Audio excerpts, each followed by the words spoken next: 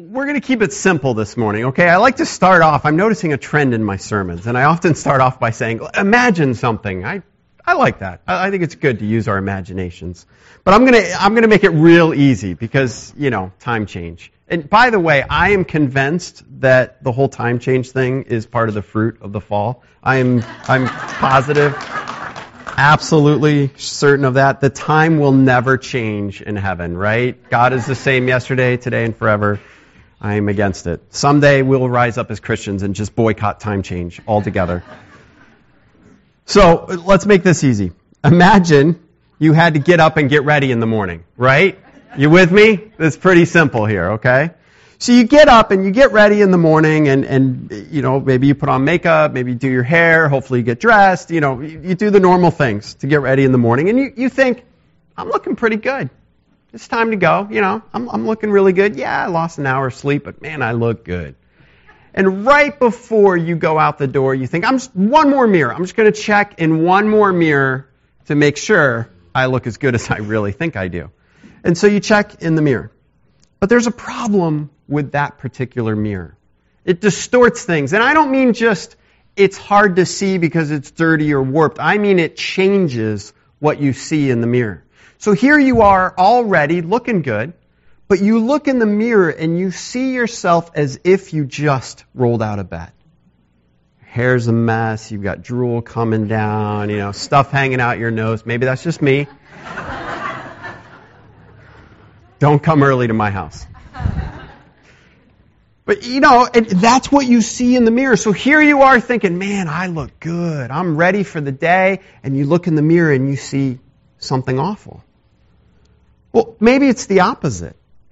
Maybe you just rolled out of bed and your hair's all disheveled and the drool's coming down and you don't have a problem with the other thing. But, you're just rolling out of bed and you're all nasty.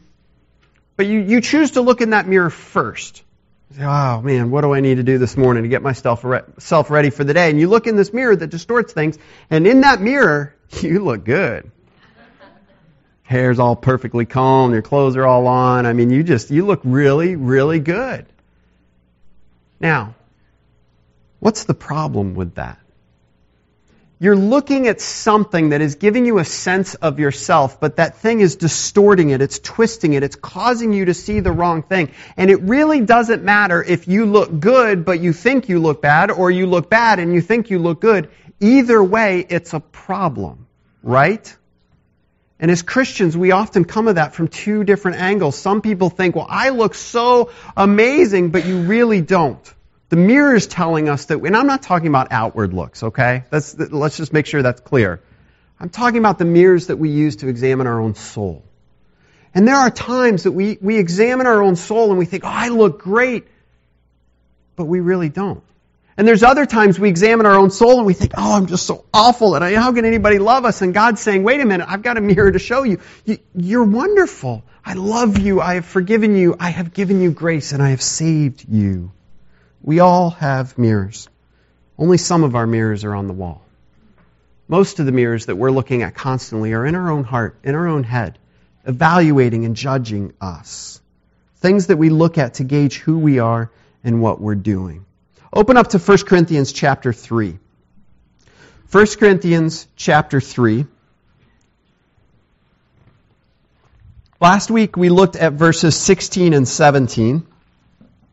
Today we are looking at chapter 3, verse 18, all the way through chapter 4, verse 13. So we're going to the opposite extremes. Short passage to a really, really long one. And the first phrase there, what do you see in verse 18 is the first phrase? Anybody, call it out. Do not deceive yourselves. Think about the weight of that statement right there. We could spend a whole sermon, probably a whole series, on how we as people deceive ourselves. When I read that phrase, I think how terrifying this is, that I could be living my life thinking something is true when it's absolutely patently false, especially if it's something about me, about who I am, about how great I am, or how worthless I am. Whatever it is, if I am self-deceptive, if I'm lying to myself, I'm going on and living day to day as if something is true, and everybody around me knows It's not. Do not deceive yourselves. This is a warning and a rebuke. Because the Corinthian Christians were doing exactly that. They were deceiving themselves. So we need to take this to heart and say today, how is it that we deceive ourselves? How do we stop deceiving ourselves? And I'm going to suggest to you, and you see it in the title of the sermon there, it's by looking in the mirror of the gospel. We're going to look at how the gospel, just 3 ways how the gospel is a mirror for us that shows us who we belong to, shows us how to truly measure ourselves. How do we truly judge or weigh what we're doing and how we're living? And how do we weigh others as well? And then what's the standard of what it means to live out the gospel in this world? How do we know we're getting it? How do we know we're really living the gospel in this world?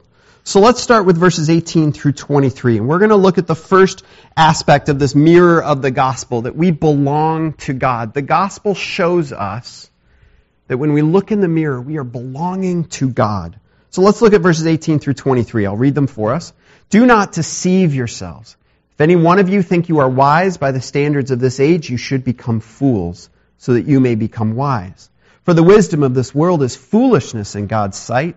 As it is written, He catches the wise in their craftiness. And again, the Lord knows that the thoughts of the wise are futile. So then, no more boasting about human leaders. All things are yours, whether Paul or Apollos or Cephas, or the world or life or death or the present or the future, all are yours, and you are of Christ, and Christ is of God. And so he starts with these harsh words of do not deceive yourselves. And we have to ask, how were they deceiving themselves? And the first thing that we see is he ties back into a theme that we've been tracing for a few weeks now. They were choosing a human leader, a teacher in the church, a guy that would come through and travel and speak. They were each within the church forming these little groups saying, well, I follow this person, or I follow this person because I really like the way so-and-so talks. I really like the truth that they say. And this guy, I don't really get it. I don't like it. And they were dividing up the church based on who they were following. And so he's saying, using that as a starting point, Corinthians, be careful, you are deceiving yourselves. Now we might say, wait a minute, what's the big deal having a favorite preacher? What's the big deal having a favorite teacher? It's because he takes it a step further than that. Because the bigger theme that he's tying into is that here is God's wisdom over here. God's ways of working, God's ways of creating the world, and then here's the world over here. And what he is saying to them is you as Christians are saying you're saved by Christ, you're shaped by the gospel, but your actions and your attitudes are totally denying it. You are deceiving yourselves in thinking that you are a healthy Christian or a healthy church. Now that's scary, isn't it? Would it be scary to have our hearts thinking I'm right with God and have it fundamentally be untrue? Would it be scary to think God is looking on our life and thinking just blessings and it's wonderful things and that's not true? That He's actually looking at us and saying, oh, no, you're going in the wrong direction. That's scary, isn't it? We don't want to hear these things, and yet this is what Paul is saying to the Corinthians. He's saying, wake up. You need to hear these things and understand that you've got to stop deceiving yourselves. And so, in the rest of 18 through 19, he repeats these themes several times. God's way, God's wisdom is far better than the ways of this world. Now, I'm not going to go over that theme again. We've been talking about it for several weeks. You can get some teaching on that in the past sermons if you wish. But it's part of our Christian life to accept that on faith. God's way is best. Even if we don't see it, even if we don't feel it, that is the faith. So many Christians today are waking up every day saying, God, how are you treating me today? Well, if you're good to me today, then you're good. And if my life is falling apart, well then God, I guess you're not good or you're not loving. And we're constantly judging God based on our immediate circumstances. We've got to stop doing that. God is God no matter what is going on in our lives. And in those times when our lives are falling apart, we need to cry out and say, God, I know you're good. I know it. I will trust in your goodness whether I'm seeing it right now or not. I know it is there. I will follow your wisdom and not the ways of this world. And then he gives some evidence, verses 19 through 20. For the wisdom of this world is foolishness in God's sight. As it is written, He catches the wise in their craftiness. And again, the Lord knows the thoughts of the wise are futile. Now think about what he's doing here. Paul's tying this teaching in these two ways, the world's ways and God's way. He's tying it right into the Old Testament. Paul is, in a sense, coming to the Corinthians saying, look guys, I'm not making this stuff up. This is nothing new. I'm not Paul here, the amazing teacher that sits down with great creativity and just wows you with the amazing things I come up with. This has always been there. God has always said His way is different than the world's way. You know, one of the reasons as Christians we struggle to accept that, quite frankly, is because we're not in God's Word. We want to take a little tidbit for the day and then we weigh everything against that one little nugget and we don't understand the grand scope and plan of what God is doing and how His ways have always been different than this world. So he's saying, look, I'm not making this up. In verse 22, he has an interesting list. And I see 3 sets of opposites here. Because he goes on and he says, so then, no more boasting about human leaders. All things are yours. And then he says, whether Paul, Apollos, or Cephas, or the world. Then he says, or life or death, or the present or future. Now, let's understand what he's saying here. First of all, he lists these 3 teachers that he's talked about before. Paul himself, Apollos, this wandering, traveling teacher that came through Corinth. All indications from Scripture are that he was a wonderful, godly man and a really good teacher. He was just different than Paul. And some people liked him better. That wasn't Apollos' fault. And the third is Cephas, which is another name for Peter. We don't know if Peter ever visited Corinth or if it was just sort of teachings of Peter that were brought from Jerusalem and people thought, he was the end-all be-all. We just don't know. But he lists these 3, and I think what he's doing is he's setting them up over here as the teaching of the gospel. And then he's saying, or the world. So he's saying, look, let's look at 2 options here. You can have the teaching of the gospel or the world, and then he gives another contrast. He says, or you can have life or death, or the present or future. So he's listing all these things, and I think inherent in this list are things that were tugging at their souls. And they're looking and they're saying, I want to follow Christ. I think there was a genuine sincerity among the Christians in Corinth. They wanted to follow Christ. But they were being pulled into the world. I don't know about you, but I can sympathize with that, right? We feel that sometimes, but wait a minute, God, I still have to wake up and go to this place of work, and they're not Christians there, and there's certain things I have to do to get by, or there's certain things I have to do to get rank and status or promotions or whatever it is, and we feel this pull. And what's so interesting is that Paul lays out these things, and he says, look, on the one hand, there's God's way, on the other hand, there's the world's way, and then what does he say about it? He says, all things are yours. Now think for a second what he is saying. He's saying, Christian, you are running after these things that the world is promising. What if you could understand it's already yours in Christ? You don't have to run after it. All sin is in some way a distortion of the blessing that God wants to give us. Right? All sin. You look all the way back to the Garden of Eden and they look at the fruit and they say it's good for gaining wisdom. It's good for, what were the things they said? Help me out, Dan. Good for gaining wisdom. I know, I totally put you on the spot like I did myself. It's good for all these things. All those things were the things that God had already created a perfect creation for them, put them in it to enjoy this perfect relationship with Him. Those things were already theirs. And yet sin comes along and says, no, I got a better way. Let's try this. Paul's saying if we can understand who we belong to, it will change everything about our perspective on this world. God has already and will give us all things in Jesus Christ. All the blessings that we think sin will give us, that it really won't, we actually already have in Christ. The joy, the comfort, the security, the pleasure, all those things that sin comes along and tries to give us a substitute for, God is saying, I have that for you forever with me. Sin is a poor substitute for the blessings of God. And then he says at the end of that passage, all are yours, and you are of Christ, and Christ is of God. Romans 8:32 says, he who did not spare his own son, but gave him up for us all, how will he not also, along with him, graciously give us all things? So the point here is that the gospel, when we look at the good news that Jesus Christ came and died in our place on the cross, saving us from our sins, it tells us something about ourselves.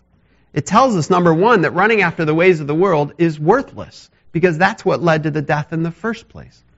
But number two, it tells us if God would do this for us, and we belong to Him, will He not also graciously give us all things? Why do we need to run anywhere else other than God? Now, he goes on to another way that the gospel helps us to look truly in the mirror and understand who we are. And it's this idea of being measured by faithfulness. Chapter 4, verses 1 through 7. This then is how you ought to regard us, Paul's talking about himself and the apostles and teachers, as servants of Christ and as those entrusted with the mysteries God has revealed. Now it is required that those who have been given a trust must prove faithful. I care very little if I'm judged by you or any human court. Indeed, I do not even judge myself. My conscience is clear, but that does not make me innocent. It is the Lord who judges me. Therefore, judge nothing before the appointed time. Wait until the Lord comes. He will bring to light what is hidden in darkness and will expose the motives of the heart. At that time, each will receive their praise from God. Now, some will take this as a passage, and there are others, but take this to say, look, see, the Bible says we should never judge anyone. That is not the proper interpretation of this passage, because that's not actually what this is talking about. And in fact, in just the next chapter, Paul is going to tell them, look, you have somebody in your church that's caught in sin, you need to kick them out. All right? So it doesn't make sense that Paul would say, on the one hand, you're never to judge anybody, and on the other hand, say, look, this guy needs to be put out of the church because he's dangerous and he's damaging the church. So what is he talking about? What he's talking about is the way that we judge. Because he's even saying, I need to be careful. I don't even judge myself. And what is he talking about here? In verses 1 and 2, he lays it out very clearly that he's talking about those who have been entrusted with the gospel. And he uses an image of a steward. Okay, so follow me, because I don't know if we have this today in exactly the same way. Maybe. But in that day and age, because there was no easy, quick forms of communication, if a business owner, a landowner, needed to go and do a business deal somewhere in another city or far away, they would leave their household, they would leave all of their property, let's say their farm, they would leave it in charge of a steward. And then they would go, sometimes for months. Because again, there was no quick travel. They could be gone for a very long time. While that landowner is gone, somebody has to make decisions about the land. When are they going to plant? When are they going to harvest it? What's the wages of the workers going to be? What are they going to sell the crops for? They had to make all these important decisions. And the steward had a job. They were to do what they were supposed to do on behalf of the landowner. You with me so far? Okay. I don't think we have this so much today because there's instant communication. So you can call up the boss and just say, hey, what do you want to do? But it wasn't that simple back then. So they had to leave it entrusted to somebody. Now, this is what Paul's tying into to help us understand the faithfulness, first of all, of Christian leaders, but I think also of Christians in general. You see, a fellow servant, because often that steward would be no more than a servant, a high-ranking servant, but still a servant. A fellow servant might come along and say to the steward, you're doing a bad job. I mean, us servants over here, you get to live in the master's house and we're still out in the hut and you're not giving us enough food and you're not making our lives happy and you're not doing everything that we want you to do. You're doing a bad job. Or the servant might sell off a property of a portion of the land. The steward might say, I'm going to sell this portion of the land. They would often have that authority.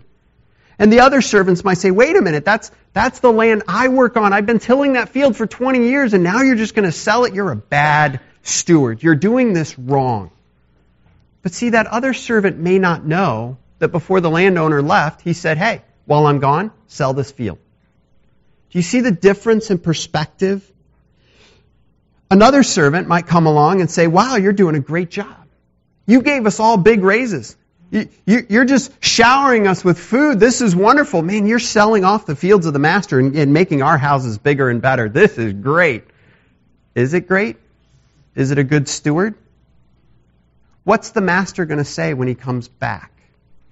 You see, what Paul is tapping into here is that the key judge of the effectiveness, first of Christian ministry, but second, I would say, of our Christian lives in general, is not the approval of people around us.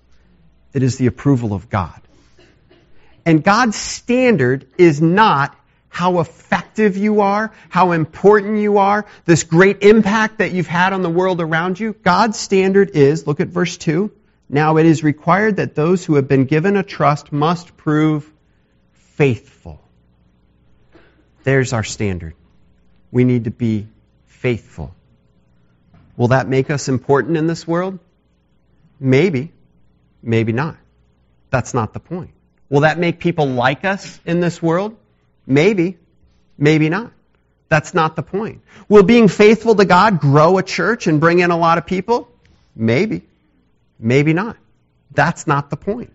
Paul is saying, look, to the Corinthians, you're judging based on the wrong things.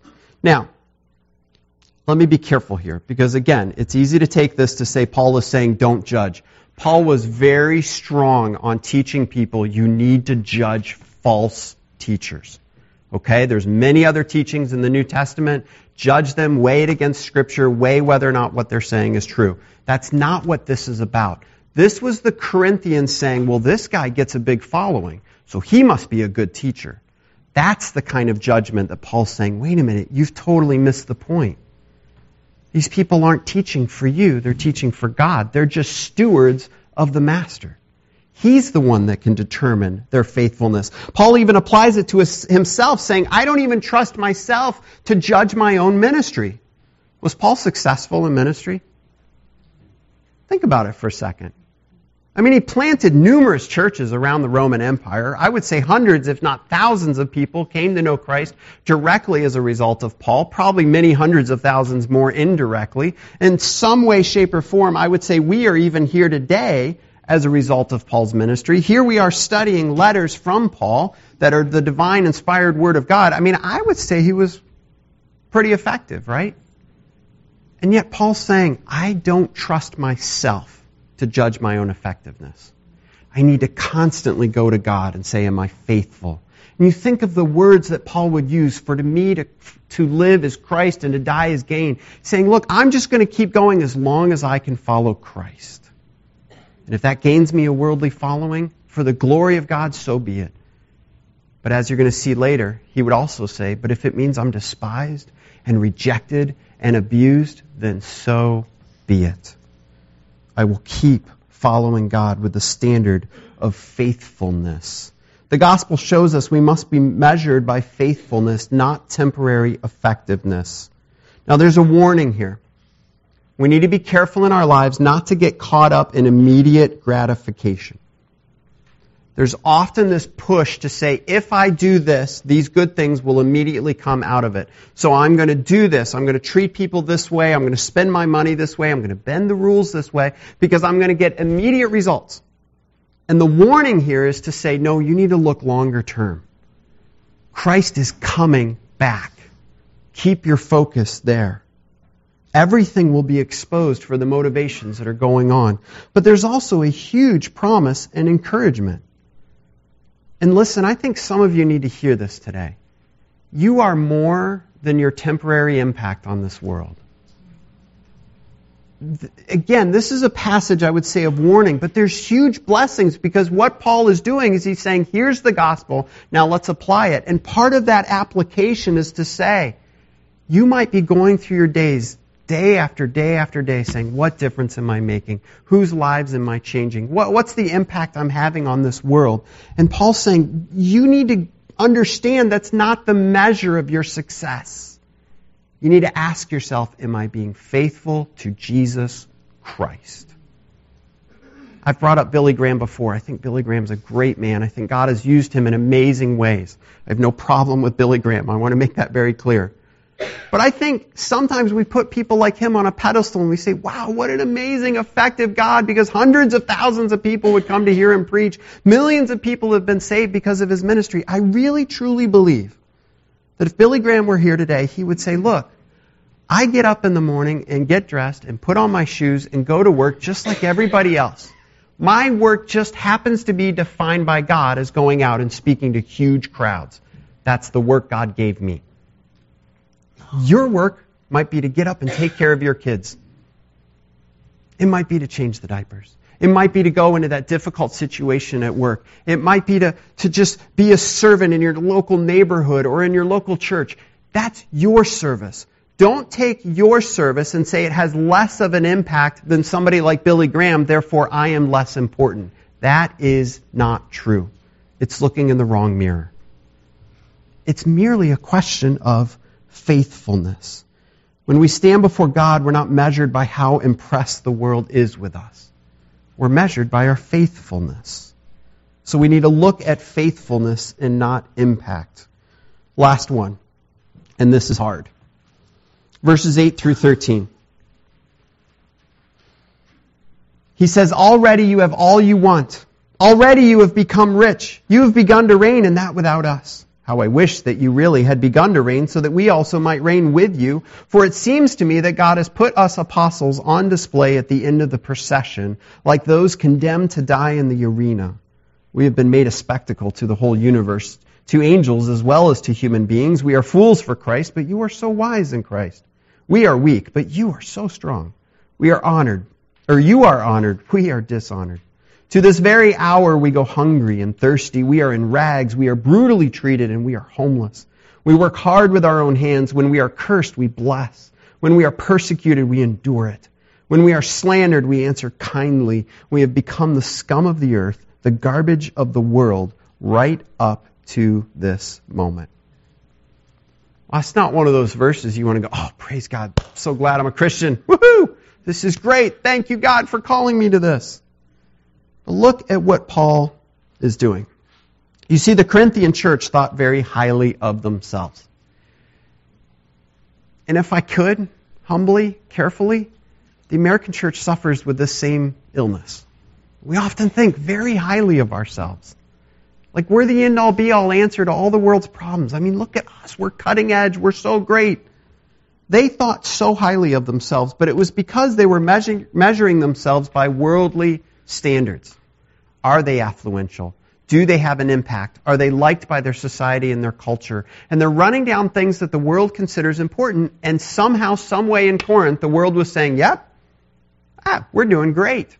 This is wonderful. And so Paul's going to hold up this last aspect of the gospel mirror, and it is the standard of suffering.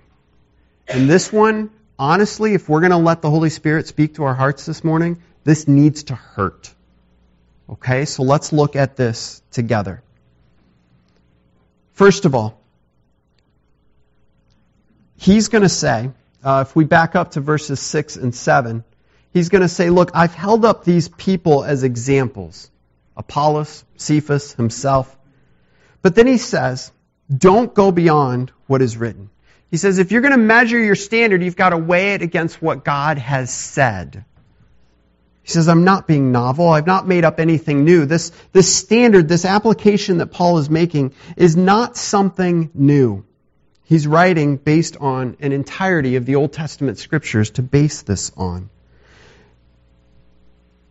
And so we come to verses 8 through 13.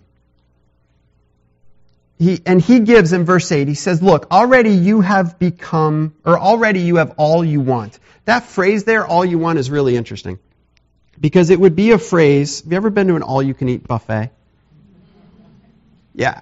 You know that moment when you have just gorged yourself? And I don't mean just, had enough. I mean you really got your money's worth. You got to work hard to get your money's worth at an all-you-can-eat buffet. You got to eat way above and beyond. You know that moment after you've just gorged yourself and you're just, stomach is just overflowing and you're uncomfortably full? That's the meaning of this phrase, all you want.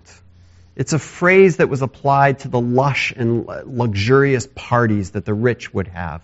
And they would just gorge themselves on food to the point where they just said, I've got all I want. I can't eat another bite. It was not a positive thing. And Paul's saying to the Christians, really?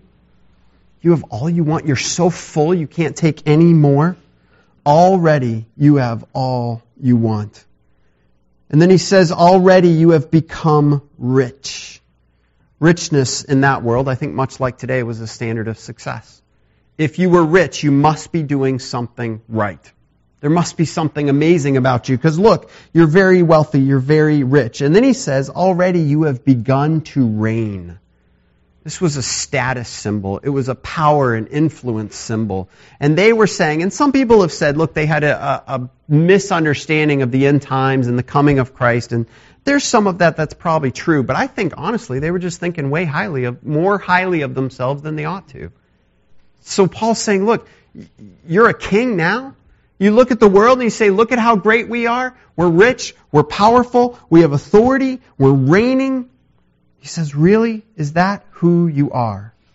And then he says, and that without us. It's like, wow, good job. You're better than I am. And then he says, how I wish that you had really begun to reign so that we also might reign with you. For it seems to me that God has put us, the apostles, on display at the end of the procession like those condemned to die in the arena. Now understand what he's tapping into here. When a king went off to battle and conquered a foreign land, he would often come back to his own city. And in the procession, he would have some of his generals, some of the most prestigious people that helped him to gain this victory, and they were given a place of great honor. Behind them might have been some of the soldiers that helped win the battle. Behind them might have been some of the soldiers that were conquered, and they were led along like slaves. Behind them might have been some of the people, and behind them were the worst of the worst of the worst. People that were just nobodies. And they were being brought in for a very specific purpose. First, as the procession walked down the roads of the city, so that the people could mock them and throw things at them and jeer them. And second, because that procession would eventually end up in the Colosseum, where those people, through many fights, and some of the soldiers that were conquered would be allowed to fight, and there'd be great sport and even some honor for some of them. But the worst of the worst would merely be tied to poles or thrown into the Colosseum and be ripped to shreds by animals for the amusement of the people gathered there. Paul is saying to the Corinthians, wow, you think you're up here. Guess what? Myself and the apostles, we're like those lowly people just being led along to the Colosseum to be ripped apart. That's our standard of success, because that's what we're experiencing. And look what he says about where that's coming from. For it seems to me that who has put them on display? God. What Paul is saying is, Corinthians, Christians, brothers and sisters, we're struggling and suffering out here, even though you think you're so great. But I know that our struggle and our suffering is the will of God. And so we will keep on going. He goes on. He says, we were fools for Christ, but you are so wise. We are weak, you are strong. You are honored, we are dishonored. To this very hour we go hungry and thirsty. We're in rags, we're brutally treated. We are homeless. We work hard with our own hands. When we are cursed, we bless. When we are persecuted, we endure it. When we are slandered, we answer kindly. Take that phrase and just go back to verse 8 and look at what the Corinthians were claiming about themselves. Already you are rich. You've begun to reign. You have all you want. And Paul takes all those things and turns them on their head. And he says, we're struggling. We're hungry. We're homeless. We're nobodies in this world's eyes. And then he says, and this is something I think we need to hear, when we are slandered, we answer kindly. Backing up a little bit more, when we are cursed, we bless. When we are persecuted, we endure it. When we are slandered, we answer kindly. Let me ask you, as the world, and I hope we can all understand this is going on, as the world gradually turns against us in our faith, and it is happening. As that happens, and persecution happens, and we talked earlier about in the Middle East how our brothers and sisters in Christ are being slaughtered viciously. But it's not just there. It's all over. People are looking at us saying, you're foolish, you're backwards, you're stuck in the past, you're just ignorant, you're so stupid to think that you can hold on to this guy saying he came from God and he died on a cross in your place. I mean, this is fairy tale sort of stuff, and they mock us. Look at how Paul said he and the apostles responded. When we are cursed, we bless. When we are persecuted, we endure it. When we are slandered, we answer kindly. Now let me ask you this. Do Christians today respond the same way? Do we, as Christians in America, respond the same way? My answer, quite frankly, is no. When we're persecuted, we whine louder. When we're oppressed, we whine louder, and we say mean and nasty things about those that are in authority, and we attack them and their background. Look, I'm not saying the people are right, but God has ordained a way to hold up the mirror of the gospel to the world, and guess what it includes? Our suffering. And Paul's looking at the world and saying they need to see the gospel, and guys, they're not seeing it in Corinth by how great you're living. They're seeing it on the streets as we struggle to keep going for the gospel of Jesus Christ. We need to question the mirror that we weigh ourselves against. We're so caught up with success and measuring ourselves against success, and we take that as a non-Christian. We look at that in worldly ways, but then as a Christian we come in and we do the same thing. We say, well, what does it mean to be a successful Christian? Well, if I'm good, God will bless me, and I will be wealthy and healthy and wise and happy, and all these things will happen. Paul would not agree with that whatsoever. There's a huge movement among many churches today, and authors, and maybe you know some of them. God just wants you to be happy right now. God just, if you're just faithful and you just have good intentions, He will bless you and He will give you your best life now and everything will be great. That is outright heresy. It is not in line with the teaching of Scripture. And Christians, I think as our culture continues to move forward against the gospel, we need to understand part of our God-given role in this world is going to be to struggle and to suffer. Now, why did the apostles do this? Why were they willing to be so wronged in the sight of this world? Because they knew there was something better beyond it.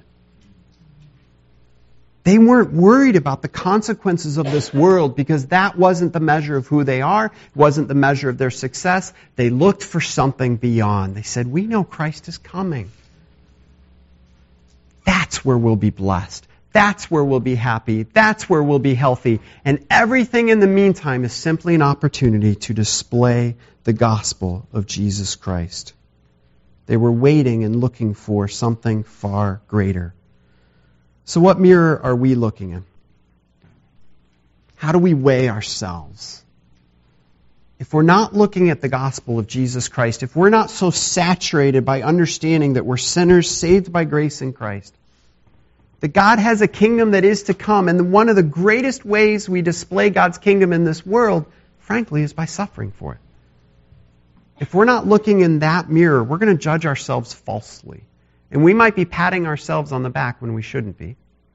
Or we might be racked with guilt when we shouldn't be.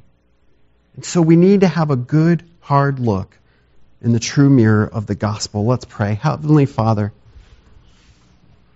God, forgive us for the many ways that we have put our ideas, our thoughts, our patterns of thinking on top of yours. God, I pray, whether it is through our good times or our struggles and our sufferings, that you would be glorified. I pray the gospel would be demonstrated in our lives, no matter what. And God, we don't run after suffering. We don't run after persecution. That's based on situations that go on. But Father, when it comes, may these words ring in our head. That maybe, just maybe, this is exactly what the world needs to see. To know that you are God and they are not. And that we trust something beyond what this world can give.